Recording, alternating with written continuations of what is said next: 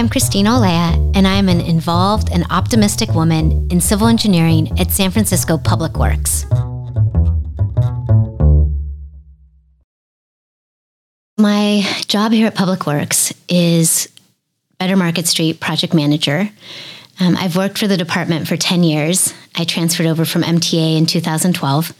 I transferred over to help implement streetscape projects that were funded through the roadway repaving and street safety bond. So we had a group of projects that we were implementing throughout the city that were multimodal, multidisciplinary to improve safety and mobility throughout the city. And we tried to divide it up by supervisorial districts or have improvements in every district. From there, I went to be section manager for Streets and Highways, which is our roadway design section. And as a senior engineer, I oversaw roadway design and I reviewed all of our curb ramp and roadway projects. I like projects that are complicated and messy and trying to improve San Francisco for people walking and biking and taking transit and driving. Just trying to get around the city can be really hard. I picked civil engineering because of my fifth grade teacher. I still remember it was open house. We were in the cafeteria and he asked me what I wanted to be when I grew up. And I told him I liked math and I liked science. And he asked if I'd ever heard of civil engineering.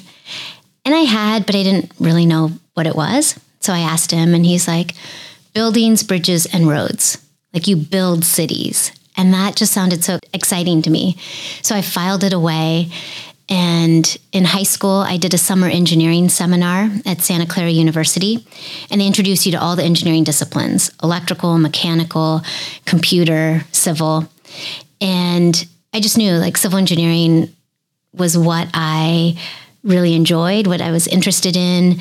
I wanted to live and work in the city, building and designing and constructing. And I really like that civil engineering, the end product is something very tangible. It is a building, it's a bridge, it's a road. And I liked being able to live and work in San Francisco using what I had learned in school and applying it to our everyday life. When I was in college, actually, I went back and got in contact with him. And I told my fifth grade teacher that I was studying civil engineering. And, it was because of his planting the seed in fifth grade. And then I think I've talked to him once or twice in my career. He's still a teacher in Sacramento. I think he was happy and excited. I hope he realized how important just a few words mean to when you're a child and a teacher tells you, I see something in you and I think you can do great things. It's really meaningful. So if I wasn't a civil engineer, I wanted to work for the United Nations. So very far from civil engineering. I'm bilingual. I speak English and Spanish. And then in college, I studied French and Italian. And I've also studied Russian because I wanted to learn a new alphabet. And so I always thought, I could study international relations or poli-sci and then work for the UN and live in New York. It's not a regret that I didn't do that. It was just, my other career path that I would have, I think, enjoyed.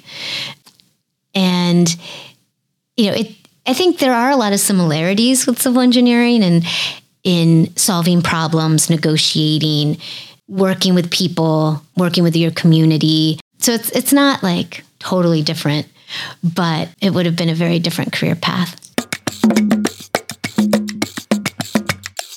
The work that I do is important because it's real life. There are close to 30 people who die on our streets every year in traffic collisions. There are children crossing the street. There are elderly people, trying to get to their doctor's appointments or just trying to get home. And we live in a big city with a lot of people, a lot of cars, a lot of buses, bikes. That's what I love about San Francisco, is that we're so dynamic. There's always something going on. And people need to be able to do that safely. And people need to feel comfortable walking down the street or riding a bike. I have 2 young daughters that are 11 and 6. I want them to feel safe when they're riding a bike. I want them and their friends to feel safe when they're skateboarding, anything. Like you need to be able to feel safe and comfortable on our streets. And so our work is important because it makes our city better. There aren't a lot of women in higher levels of engineering. I'm often asked to be on interview panels because I check a lot of boxes. I'm a senior engineer, project manager, female, and Hispanic. And I participate in the panels because we need a diverse workforce. So that's important to me. So it's hard to find people that are in a similar situation with, 2 young kids and balancing work and home life. But there are a lot of people that I look up to in my career and just in my life. I do really look up to Carmen Chu and sort of, her experience in local government and specifically here in San Francisco. I look up to Carla as our interim director. She's someone who I've always looked up to and enjoy talking to and learning from. I think there's a lot of people that you can learn from their experience and their career paths.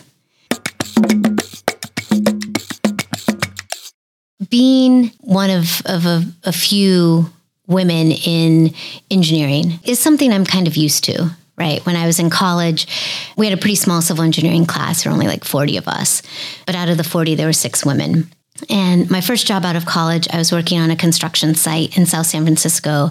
We were building 2 hotels, and I was the project engineer. And there was a time when I was the only woman on the job site. There were probably hundreds of people working. So it's something you get used to. Sometimes it stands out in a meeting if I'm the only woman, but there are more and more women joining or entering into the engineering fields. That's something I like about working for the city. I started as an intern. And at the intern level, we do have a pretty diverse group of, men and women and different backgrounds and different ethnicities. So I think it's key to start sort of at the intern level and make sure that we're recruiting people of all backgrounds and different identities. But day to day, it's still visible. It's just something you get used to. Other than my first job out of college, which I was at for a year, I've always worked for the city. And I kind of like the civil service process.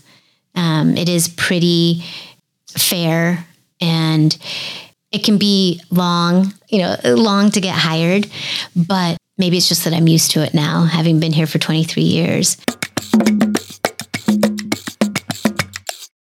So I'm still trying to figure out the barriers to leadership and how to get over the walls. I have young kids. And so I think any parent, whether it's a mom or a dad, faces barriers to leadership because of school. School starts at 8 a.m., ends at 3. Our work day is like 8 to 5.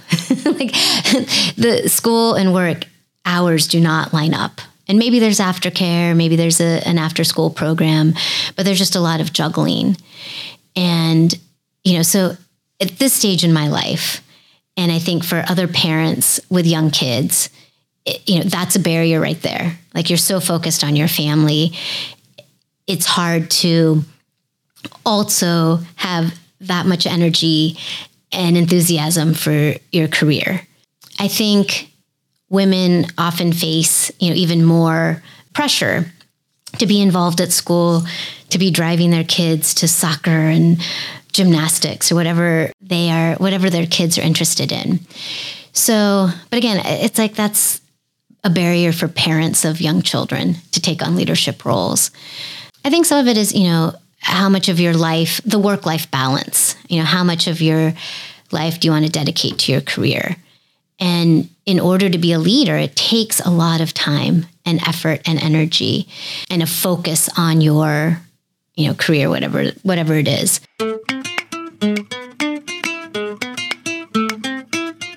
I think my leadership style is collaborative. It's also nurturing. I like to give people resources to solve a problem themselves and to provide or to have an open door policy so that if anyone has questions that they can come in and talk to me. I really enjoyed being section manager because in that role, you are very much reviewing people's designs, providing guidance, and providing comments from your review. And so it's important to say things clearly and to lay out clear guidelines, but to also provide or allow people to solve problems in their own way. I like to sort of help or provide a vision of what I expect kind of the final outcome to be, but let people figure out the path to get there. No one likes to be micromanaged. No one likes to be told how to do things. So I want people to feel that they have freedom to be creative and to find their own solution, but to know that they have support and there's resources there if they have questions or get stuck at any point along the way. I think it's important to build bridges with people and to be able to, ask people for help, and also that people know that they can ask you for help. It's like this very collaborative leadership style where we're working together to solve problems, and it's very focused on the technical issues.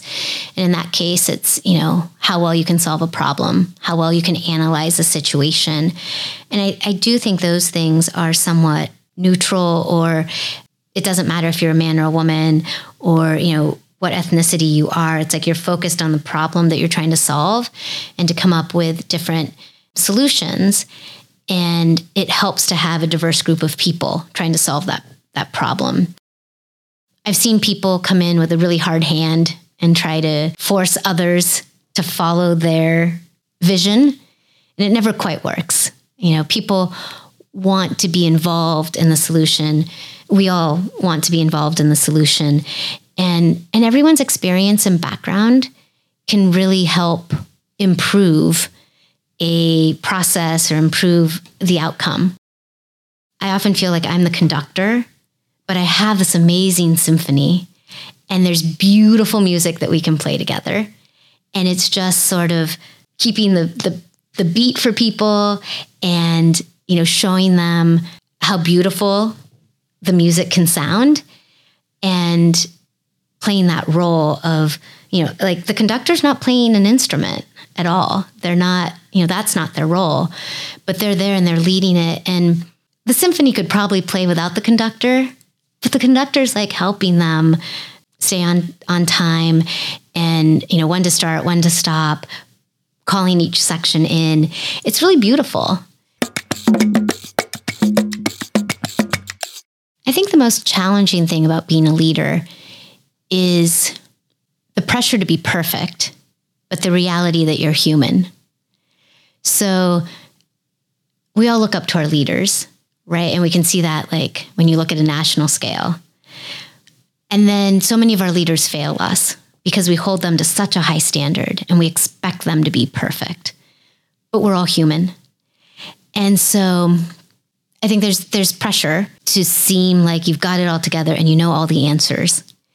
And in reality, we don't. No one person has all of the answers. And no one person has experienced all the things that you're going to get faced with in a day. So I think the biggest challenge to being a leader is keeping it real. We're doing the best we can. We have limited resources. We have a great team. Everyone really is working hard to make a difference. So we need a little bit of patience and a little bit of understanding.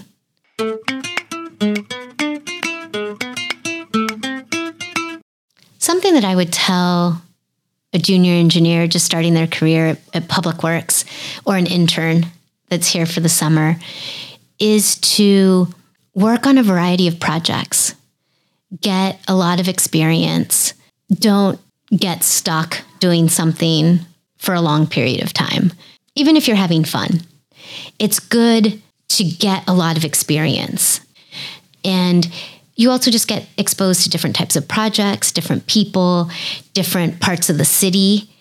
Get as much experience as you can, because as you move up the ladder and as you become a leader, having that experience and that knowledge helps you tremendously.